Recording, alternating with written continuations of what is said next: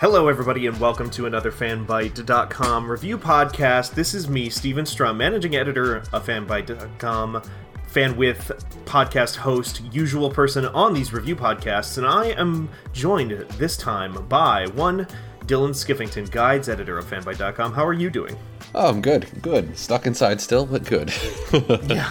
You know what? Being stuck inside is good because that means you're not going outside, which would be bad right about now. Yeah, it's not great out there. Mm-hmm. So I imagine it's worse for you than it is for me in terms of just like the scale of the thing right now because I live in North Dakota. Yeah. I've heard Dakota's. It's not too bad there. No, yeah. The apocalypse hasn't quite reached us yet, but it has reached the world of Sarah, which is the planet from Gears of War, the Gears of War universe, you might say, and that's the universe that we are dipping our toes into this week because we are talking about Gears Tactics, a new spin-off set in the Gears universe, which I assume is set on that same planet. I actually don't know. Yeah. It is? Okay. I know, so that's actually good to segue into this because I was going to say, Dylan, that I love tactics games. I'm, like, as we talk, I was just this morning playing XCOM Chimera Squad, which is very good. So I love tactics games, I love strategy games, and I have been looking forward to Gears Tactics quite a bit, but I basically know nothing about this game. Do you want to kind of just give me the general setup of what is going on in it? Yeah, and I will say the timing on that is uncanny, that XCOM and this come out basically the same week. Yeah, XCOM came out last Friday, I think. Yeah, and this came out Monday or Tuesday, one of those two. But yeah, I mean, it's the usual Gears stuff. Obviously, everything's still on Sarah. But this specific game is set like 12 years before Gears 1. So it's like a prequel to everything. Okay. And I don't know if you've played the new Gears of Wars, the 4 and 5, but you play as Kate Diaz's father. Yeah, Kate Diaz being the main character of Gears 5, major character in Gears 4. Yeah, the one who has Locust bloodlines or whatever. Yeah, spoilers for Gears 4, I guess. Yeah, I guess. I haven't beat 5 yet, so I can't spoil 5. Don't worry about it. Fair. I have not played 5 either yet, but I mean to at some point. But yeah, no, it's basically just this. So it's 12 years beforehand. You know, they're just starting to unleash the Hammer of Dawn and all that kind of stuff, and people are obviously unhappy about that. And basically, the COG, Chairman Prescott, discovers that the Locusts are creating monsters with emulsion, which for people who don't know or have forgotten, it's the yellow liquid that people use as a fuel source that turns out is a fungus that's parasitic and that takes over. Which it becomes a major thing in like Gears 2 and 3 because that's when you get up to the the Lambent. Yes, that's the thing. Yeah, okay. Basically, the flood of the Gears of War universe, the third faction that kind of starts fucking everybody over at the end. Yeah, so the COG basically discovered that there's this locust scientist, they call him, named Ukon, who is creating monsters. He's the one who creates the Brumoks, the Corpsers, the Reavers. Oh, okay. They try to give some explanation of why there are a bunch of non-humanoid locusts, huh? Yeah. So they kind of explain all that, which is interesting considering you don't even discover that the locusts are based off of humans until the end of Gears 3. Yeah, and even then it's pretty unclear, I would say. It's pretty implied. It's not until Gears 4 and 5 that they really start explaining some of that shit, just because, Kate is obviously human. Yeah. But she's related to the Locust Queen, who we see a little bit of in Gears 3, and there are some heavily implications about what she's doing. Gears 3 is such a weird game, because it's alright, we're closing out the trilogy, and by the end of that game, it raises way more questions than it actually answers. And then, now 4 or 5, and presumably 6, whenever that comes out, are kind of trying to maybe answer some of the open questions that were left behind in there, and now it seems like they're kind of doing that again here, which is really interesting to me. Yeah, they follow that formula quite a bit. It's weird. But, so you're playing as Kate Diaz's father, who's, at the beginning of the story, is just, working on a motorcade. He's, helping maintain the COG's vehicles or whatever. And then Chairman Prescott calls him and, demands that he form a squad to take down this Locust enemy.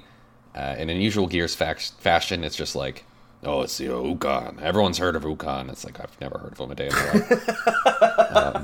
life. Like General Ram, everybody's favorite Gears character that has a name. Yeah, it's just one of those things where they like have all these characters that they don't really introduce too well, kind of thing. Yeah. Okay. I will say Ukon has a few moments that are actually okay as compared to like Rom, where it was super predictable, just generic "I'm a brute, gonna stab you" thing. I mean, granted, the moment where he stabbed Lieutenant Kim was iconic for the franchise. Yeah. Does Ukon talk? Yeah. Okay. Yeah. Have there been other? No, I guess the Locusts do like scream at each other. They say like hominid and whatever, all that stuff. Yeah, they'll talk. So basically, the COG won't do you any favors and won't give you an army to chase down this guy, so you have to build up your own squad, which is the whole tactics part of it. Is it like named characters in this squad, or is it all like traditional XCOM style, like nameless soldiers that you kind of like apply personalities to? So there are heroes, which are the named ones. So you have Gabe Diaz, you have a UIR soldier who's with you, and then you take on a stranded. Kind of like a refugee, like non-combatant in the Gears universe. Yeah, the usual civilians that hate the fascist COG, yada yada. Who begrudgingly have to work with you to save their own people. You know, the awful bullshit. And then it's weird. They make one of the pre-order bonuses was Cole in his Coltrane skin. Oh, okay. And he is a hero too. And the reason I say it's weird is that he's obviously a hero, but he doesn't play in the story. Obviously, he has voice lines, yada yada. But the way they handle heroes is that they can never die. If they die, the game is over. Oh, okay. When you say they can never die, you mean they can die, but it's bad. Yeah, if they die, you have to restart from the last checkpoint or restart the mission. Weird. Okay. Whereas, is there any way to is it just hey they've gone down to 0 hit points, or is there like a way to stabilize them on the battlefield or anything like that? There's the usual down but not out stuff. Okay. You know, you lose your hit points, you go down. Once per match, you can use a heroic revive, which the person just gets themselves up. Okay. But they only get themselves up with one action. And they lose a quarter of their health. Okay. The quarter of their maximum health. Max health, okay. Yeah. And just for that mission, I imagine, right? Yeah. And you can keep doing that until... I'm assuming you can get them up 4 times. The most I've had someone down is twice. Uh-huh. But yeah, if you pick them up by hand, they get 3 full actions, so it makes more tactical sense to keep people together so they don't have to get themselves up. And you can only get each person up once per mission, I believe, by themselves. But there are also, like you said, randomized soldiers that join you throughout that you can customize, that the game doesn't care if they die. That kind of so the usual XCOM stuff. Yeah. Yeah. Okay. Yeah, there's permadeath depends on what... I'm assuming it's permadeath. It ultimately depends on what mode you're playing. Okay. I'm on normal and I've never had anyone die. You know? Is it like a Fire Emblem situation where there's a version where they just, like, hey, they're removed from the field of battle, but they'll be fine, don't worry about it? I'm not sure. I do know on the hardest difficulty that if one of the heroes dies, the game is over and your save is deleted. Oh, wow. Okay, so it's like the Diablo-style thing. Yeah, almost. they do have the hardcore XCOM style. Yeah. But in general, this game is a lot more forgiving than XCOM is. And I think that's like what a lot of the comparisons are, is like you're like this versus XCOM, because I came into this not knowing much. Like I knew there was a tactics game, but like that was it. Yeah. And obviously the gameplay is very like XCOM, but as far as everything else goes, it's not like XCOM at all. There's no base building. There's no real randomized missions. So you can't like just grind out experience or points or anything like that. Is there even like leveling up for your units in that case then? Yeah, there's leveling up. There's XP. There's customization. There's equipment. There's skills, but there's no. There are some side missions between main missions, but they're not randomized, and they're limited to like 3, and you get to do 2 before it goes to the next main mission, kind of thing. Okay. So you have to kind of pick and choose. Yeah, you have to pick and choose what rewards you want, who you want to bring, who you want to train. That kind of stuff. But yeah, there's no base management, there's no building, that kind of stuff. There's no, how many side missions can I fit in before the next main mission, that kind of stuff. So it's basically a linear XCOM, I would say. Yeah. And but also with that, I suppose, comes the, like, you don't have to worry about putting out fires the way that, like, XCOM is, where XCOM is, like, very whack-a-mole, where it's just like, don't let this region fall into chaos, otherwise everybody will stop liking you, and then they won't give you as much money every week. Make sure you build these satellites. So I suppose in this case, it's, like, maybe more forgiving on a macro level, at the very least, than XCOM. Yeah, and there's, like you said, there's none of those fires to put out. It's just between, you finish a mission, you get your rewards, you get your loot, you equip the loot, you go back into another mission. And like you mentioned earlier, there's no carrying over injuries or anything. As long as someone survives the mission, they're 100% fine the next mission and ready to go. There's no, like, dealing with trauma or dealing with, mental breaks or any of that kind of stuff. Huh, okay. And, like, I guess then what... Is there any kind of... I'm sorry. I'm a little bit taken aback, I guess, is the actual reveal here, because I kind of expected this to be way more open-ended than it sounds like.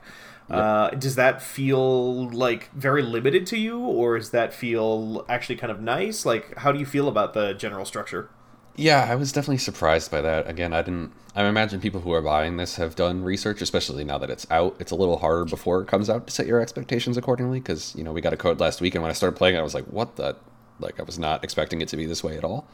Sure. So I'm hoping that, people who buy it will understand that it's not XCOM and that it's way more linear and story-based, which is, fine. But I will say, like, I, thoroughly enjoy the actual in-game tactical combat part of the game. Like, that's super good. Okay, cool. The problem I've experienced is that when I get out of it, I'm just like... There's nothing to do outside of it short of equipping all my characters, which I hate doing, by the way, because the system is just super clunky. What makes it clunky? So basically, each one of your soldiers has a helmet slot, a chest slot, a feet slot, and then their weapons. And all of the weapons have separate attachments. So, like, you can customize the barrel on them, the sights, the stock, the magazine. Okay. It's relatively same across all the weapons. Doesn't really matter whether it's a sniper or a heavy machine gun or a lancer.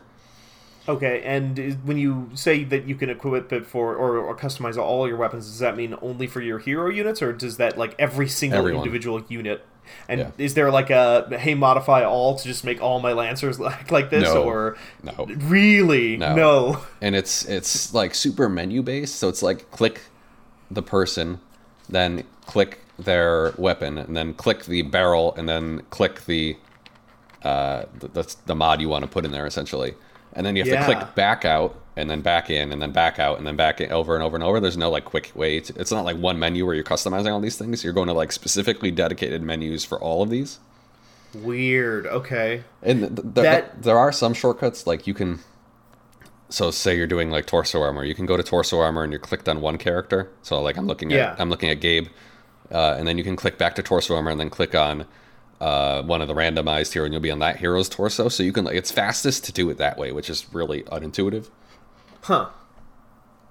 That seems like a lot of work to do for a game that doesn't have, like, a big overarching metagame the way that XCOM does to me. Like, a game that is, like, very linear like this almost seems like it would be better served by just, like, focusing in on things like abilities and stuff. But it sounds like there are at least abilities in this game. Yeah, there are definitely abilities. There's there are like 4 different trees for each class. Like the sniper can go for one where anytime they down someone, they get a free reload. They have another one where, like, they can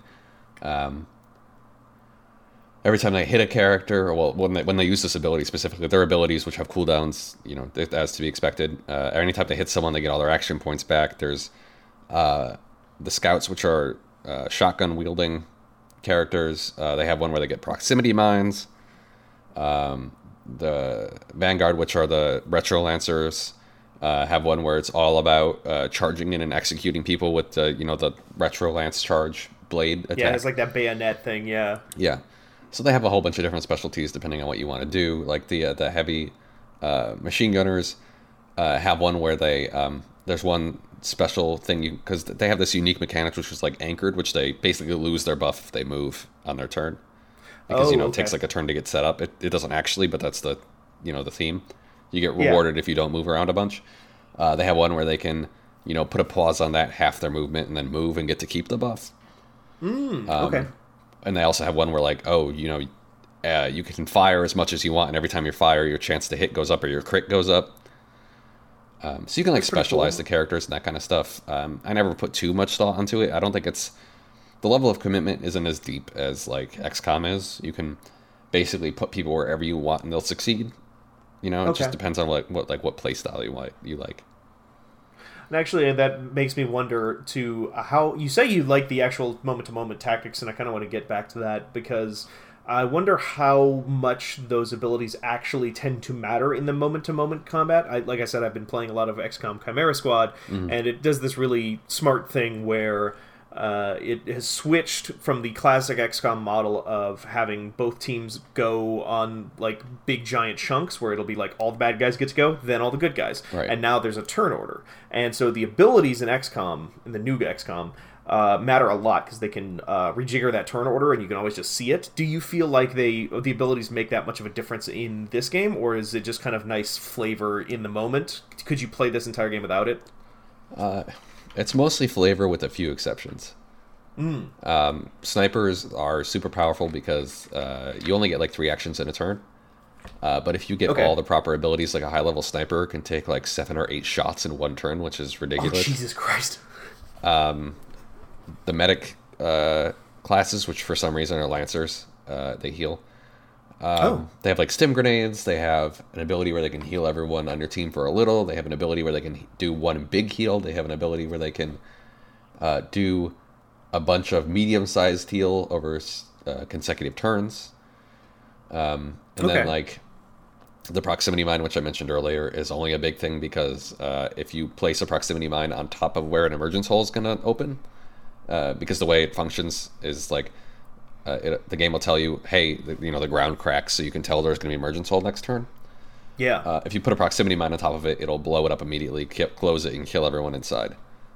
Oh, cool. That's really neat. Which you can't do with grenades. If you throw a grenade at one that hasn't opened yet, it'll just explode and nothing will happen. Right, yeah.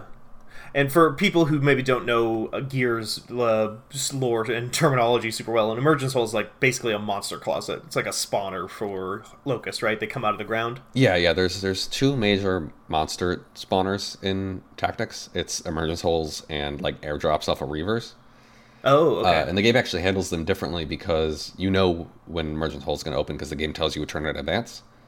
And because of that, when it does open, those monsters get to move and attack. Whereas if they airdrop, there's no warning, so they can attack, but they will move. So Interesting. Like, the wretches who are like the melee class will run up to you and just pass if they've been airdropped, but if they come out of emergence holes, they'll just come up and hit you. Okay, but you, like you said, you get that turn to basically set up something. So if you have like proximity, it sounds like it makes those proximity mines actually like incredibly useful because otherwise you're just going to eat a hit. Yeah, or you can also stick your characters on Overwatch, just like in XCOM. Yeah. But the difference in Gears is that with their Overwatch, they will keep firing until they're out of ammo, rather than just they get one shot. So like if they have a full clip of 6 bullets, they'll shoot 6 different times. If there are that many enemies, or if the enemy stays in their cone for long enough. Interesting. Oh, so they can take multiple shots at the same enemy. Yeah, only on on Overwatch they can, and they'll actually chase the enemy as that like runs for cover kind of thing. Like they'll move, they'll physically get up. No, but like they won't just if they leave the cone, they'll still keep shooting kind of thing. Okay. As long as they enter the cone, they'll track them. Interesting. Okay, I see now. This sounds like kind of interesting. It sounds like they're really putting some thought into adjusting a lot of the very traditional XCOM, like Overwatch trap mechanics and stuff like that. Yeah, I think it's definitely just like a super... It's a much easier linear XCOM, is essentially what I would put it as. It's definitely it's a super good intro for anybody who likes Gears and plays tactics games. I would say that's probably the only thing. The biggest barrier to entry for this game is the fact that it is Gears. Yeah. just what do you mean by that exactly? I think I have a feeling what it is, but just to be clear. Well, I mean, first of all, that's not everyone's thing, and second of all, just because there's so much lore and story in Gears already. Like, I mean, it does play the usual Gears 1 intro, like, the Locust emerged, yeah, blah, blah, blah. Like, it does give you the backstory. Sure. But if you're not a fan of Gears, like, it's going to be a hard sell for people, I feel. I mean, and the other thing too is like if you're not a fan of Gears, I would feel like people who maybe write off Gears on a whim are basically people who, rightfully so to a certain degree, are just like not into that kind of like very meathead universe, Right, like that very. Yeah, is that story, like, is that tone very much intact here, or is this maybe a little bit more thoughtful? I think it's definitely toned down a bit. Because I don't think anybody who's in this fight is, I mean, I guess this was the case in Gears too, but nobody in this fight is happy to be in this fight. Okay. And the jokiness is way down. I mean, it's still there a bit when, like, executions happen. Like, they still make random ass comments when they're executing enemies. Okay. Which does actually make its way over from the mainline games, which I guess shouldn't be surprising, but it's just interesting to see executions in a tactics game.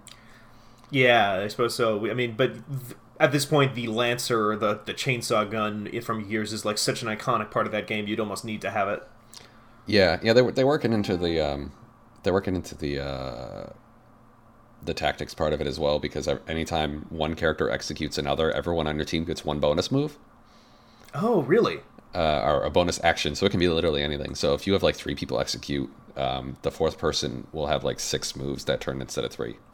Oh, wow. So they stack? Yeah, they'll stack. And actually, that leads me to another kind of question I have, which is like, how big are the scale of these missions?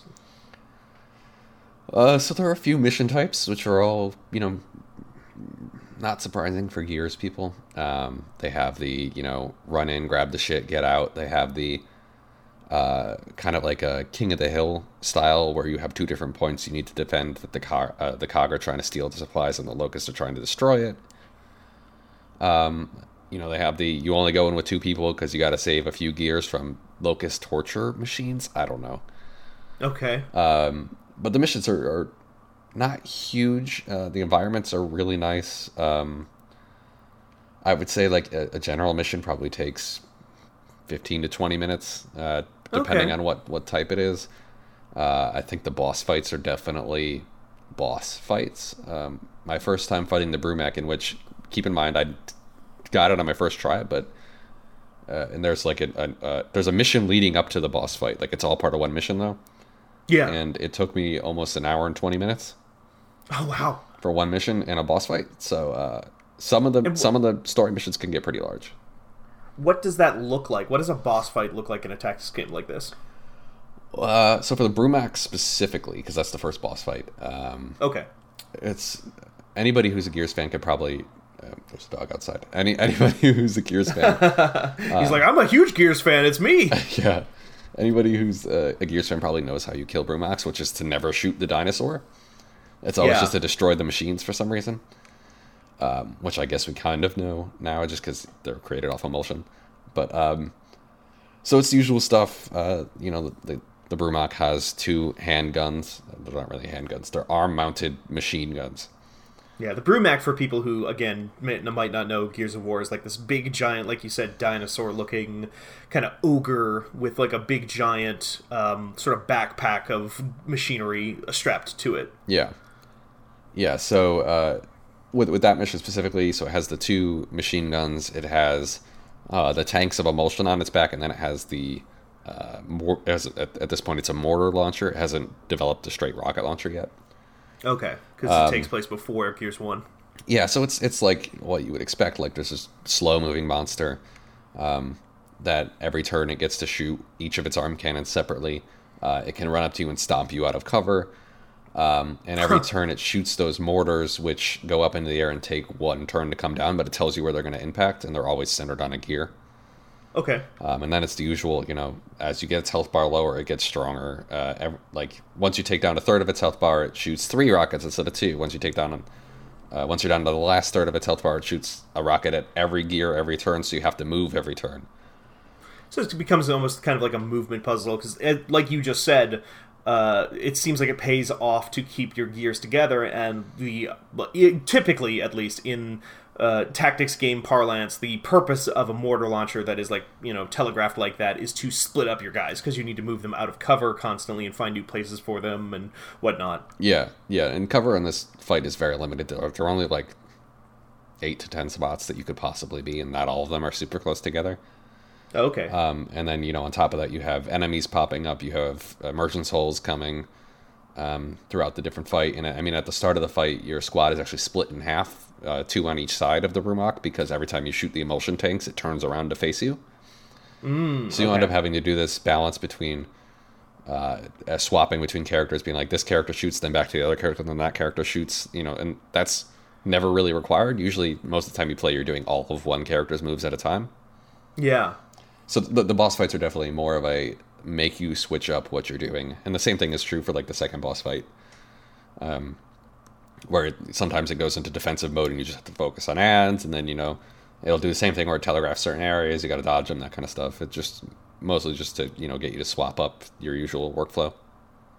That kind of reminds me, and this is something that I've actually taken from a lot of your description of the game so far, is it sounds like it actually kind of maybe subtly does a really good job of recreating a lot of the like emotional flow of what it feels like to play Gears, especially if you're playing Gears the way that I think it's basically intended, which is with a group of at least 1 or 3 extra players on your side.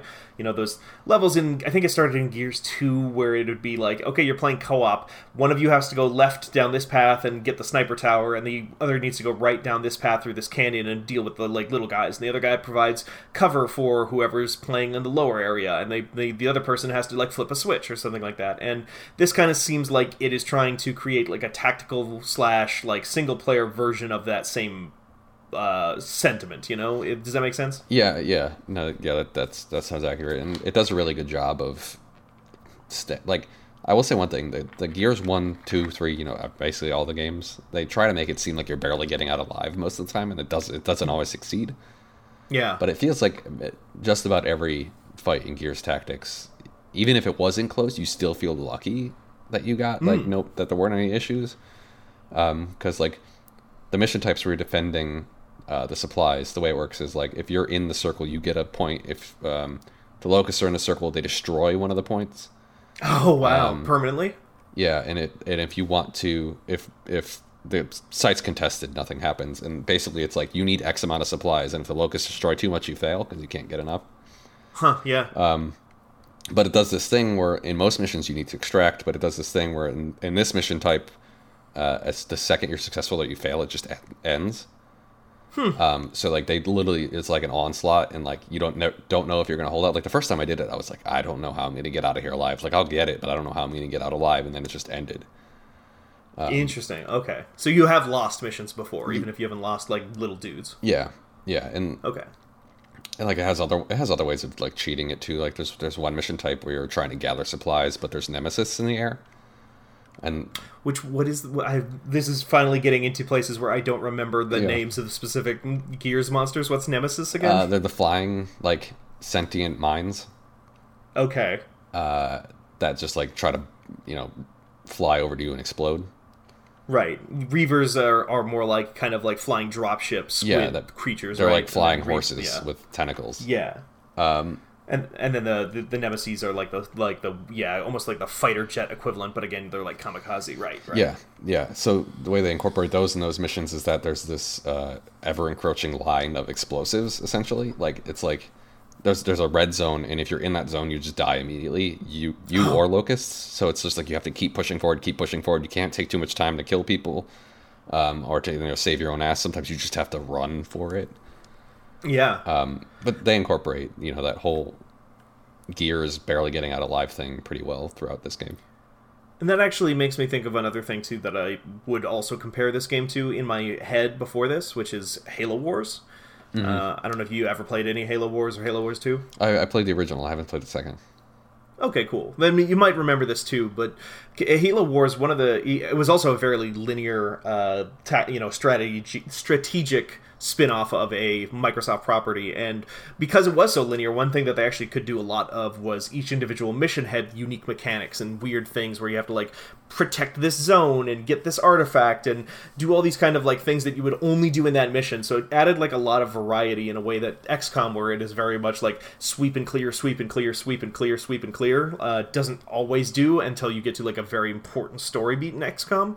It sounds like Gears Tactics also has some of that sense to it, if I'm not mistaken. Yeah. There's a lot of it, and I mean throughout the sometimes they'll scatter like crates throughout the map that you can grab. But yeah, there's a whole bunch of, I think there's like 6 or 7 different mission types that it goes through, and definitely stays relatively unique throughout the entire thing. Though it is easy to get into a flow where you're not really thinking too much about things, at least on the easier difficulties.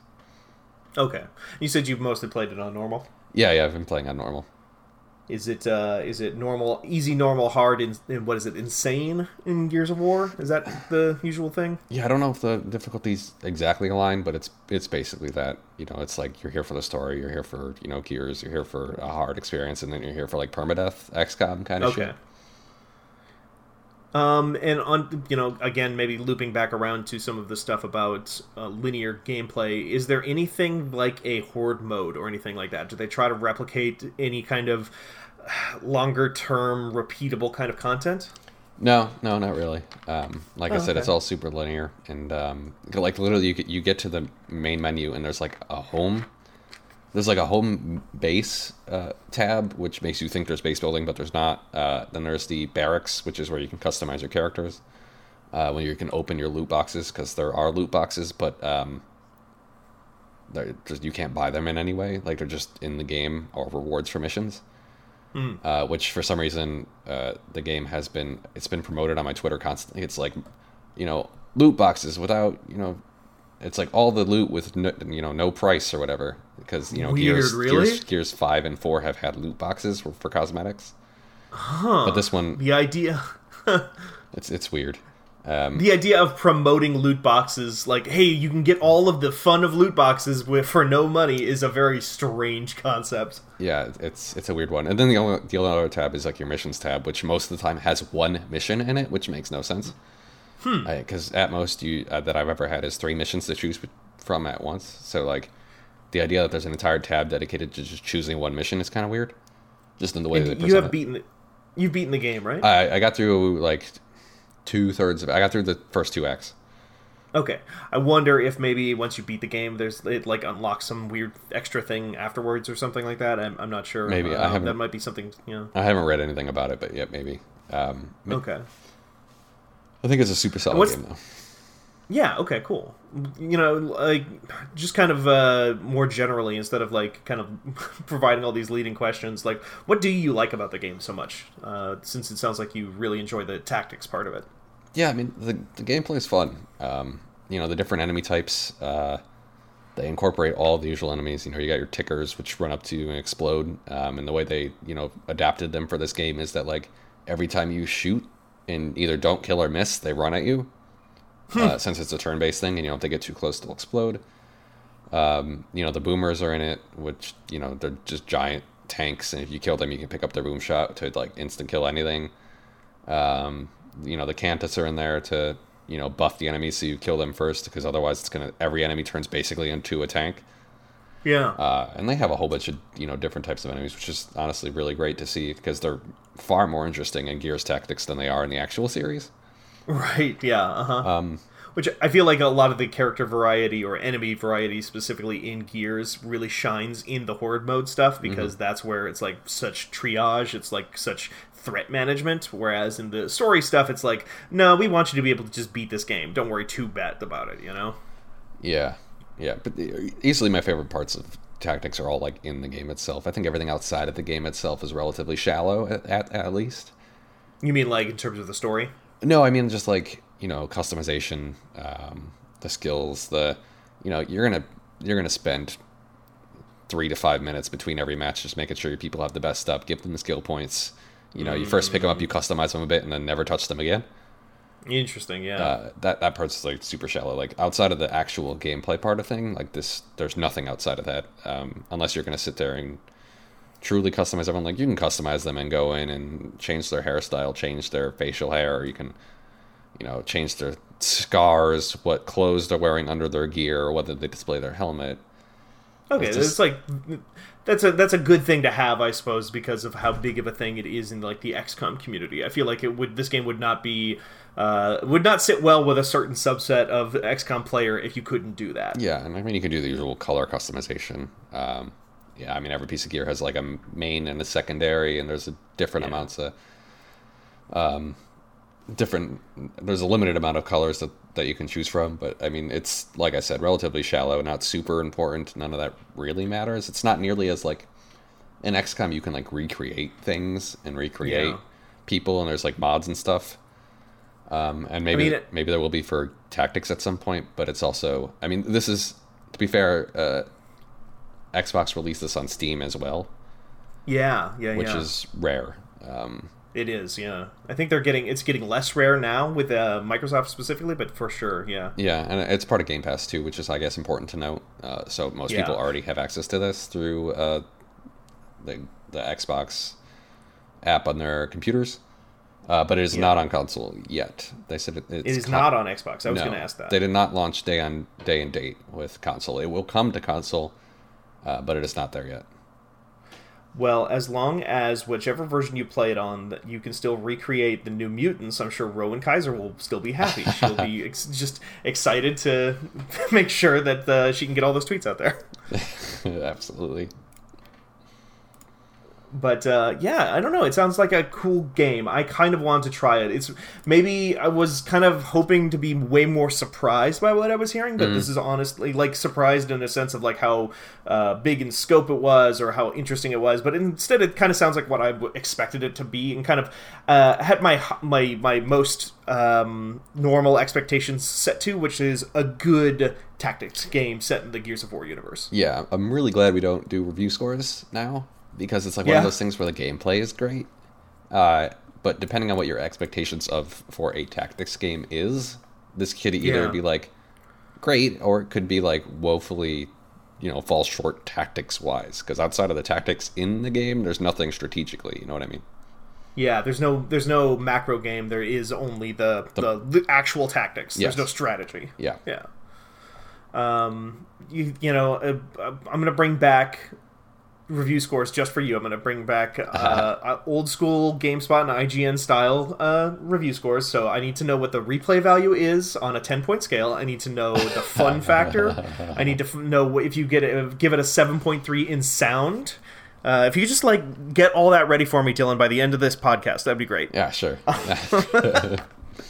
No, it's still sounds pretty fun. It still sounds pretty cool. I kind of did want to loop around one last thing again, which is we talked about at the very beginning of the podcast. How is the story?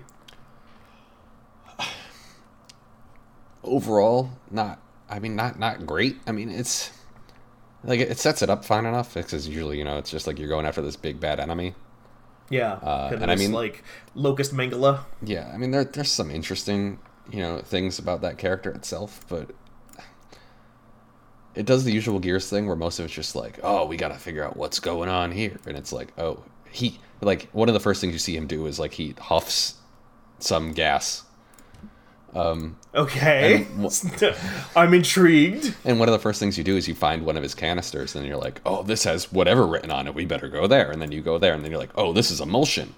Why is he huffing a cure for rust lung? And it's like one of those, even though you knew that from the beginning. Doing whippets.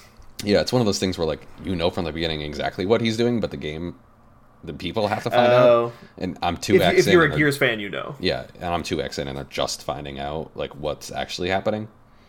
Huh. And 2x in is 12 to 15 hours in. Okay. It's roughly a 20-hour game. I was going to say, probably a pretty lengthy game then. Yeah, it's a meaty chunk. Meaty chunk of a game. I like a meaty chunk, you know that. I've always told you that, Dylan. Yep. Cool. Like Final Fantasy, meaty chunks. Meaty chunks of Final Fantasy and Gears. Two very similar games. Meaty chunks and meaty hunks. All right, there we go. Coltrane himself is here to tell you about Meaty Hunks. All right, well, I think that probably, on that note, we probably have said all we need to say about Gears Tactics, unless you have one thing you want to end on. No, not particularly. Okay. If you have Game Pass, pick it up, give it a shot. If you don't like it, you don't like it. That's one of the good things about this is it's relatively cheap with how many deals that Microsoft's doing. There's really no reason not to try it if you have Game Pass. Yeah, I think that's maybe a little bit less of an open proposition for people who don't have XPC Game Pass. I feel like anybody who owns an Xbox at this point probably has Game Pass. But with the PC stuff, but maybe when it comes out on Xbox, then that will definitely be a good chance to try it out. Yeah, for sure. Cool. Well, thank you, Dylan, for sitting in with me on this podcast. I'm actually really glad to know as much about the game as I do now, because I think maybe after I wrap up Chimera Squad, maybe it'll be out on console and I'll give it a shot myself. Yeah.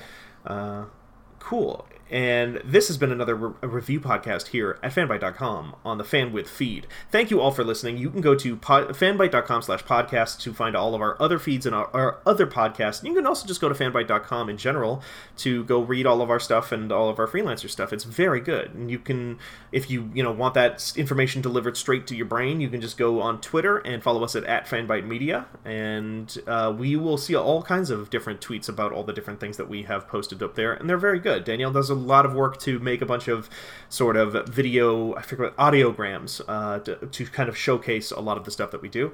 And you can follow me on Twitter at @StevenStrom, StevenStrom. Dylan, where can people find you? At Skiffington_. Thanks very much. We'll be back again with our next review, and if we don't do that anytime soon, then you can definitely stay tuned for new episodes of You'd Love to See It and FanWith later on this feed. Bye!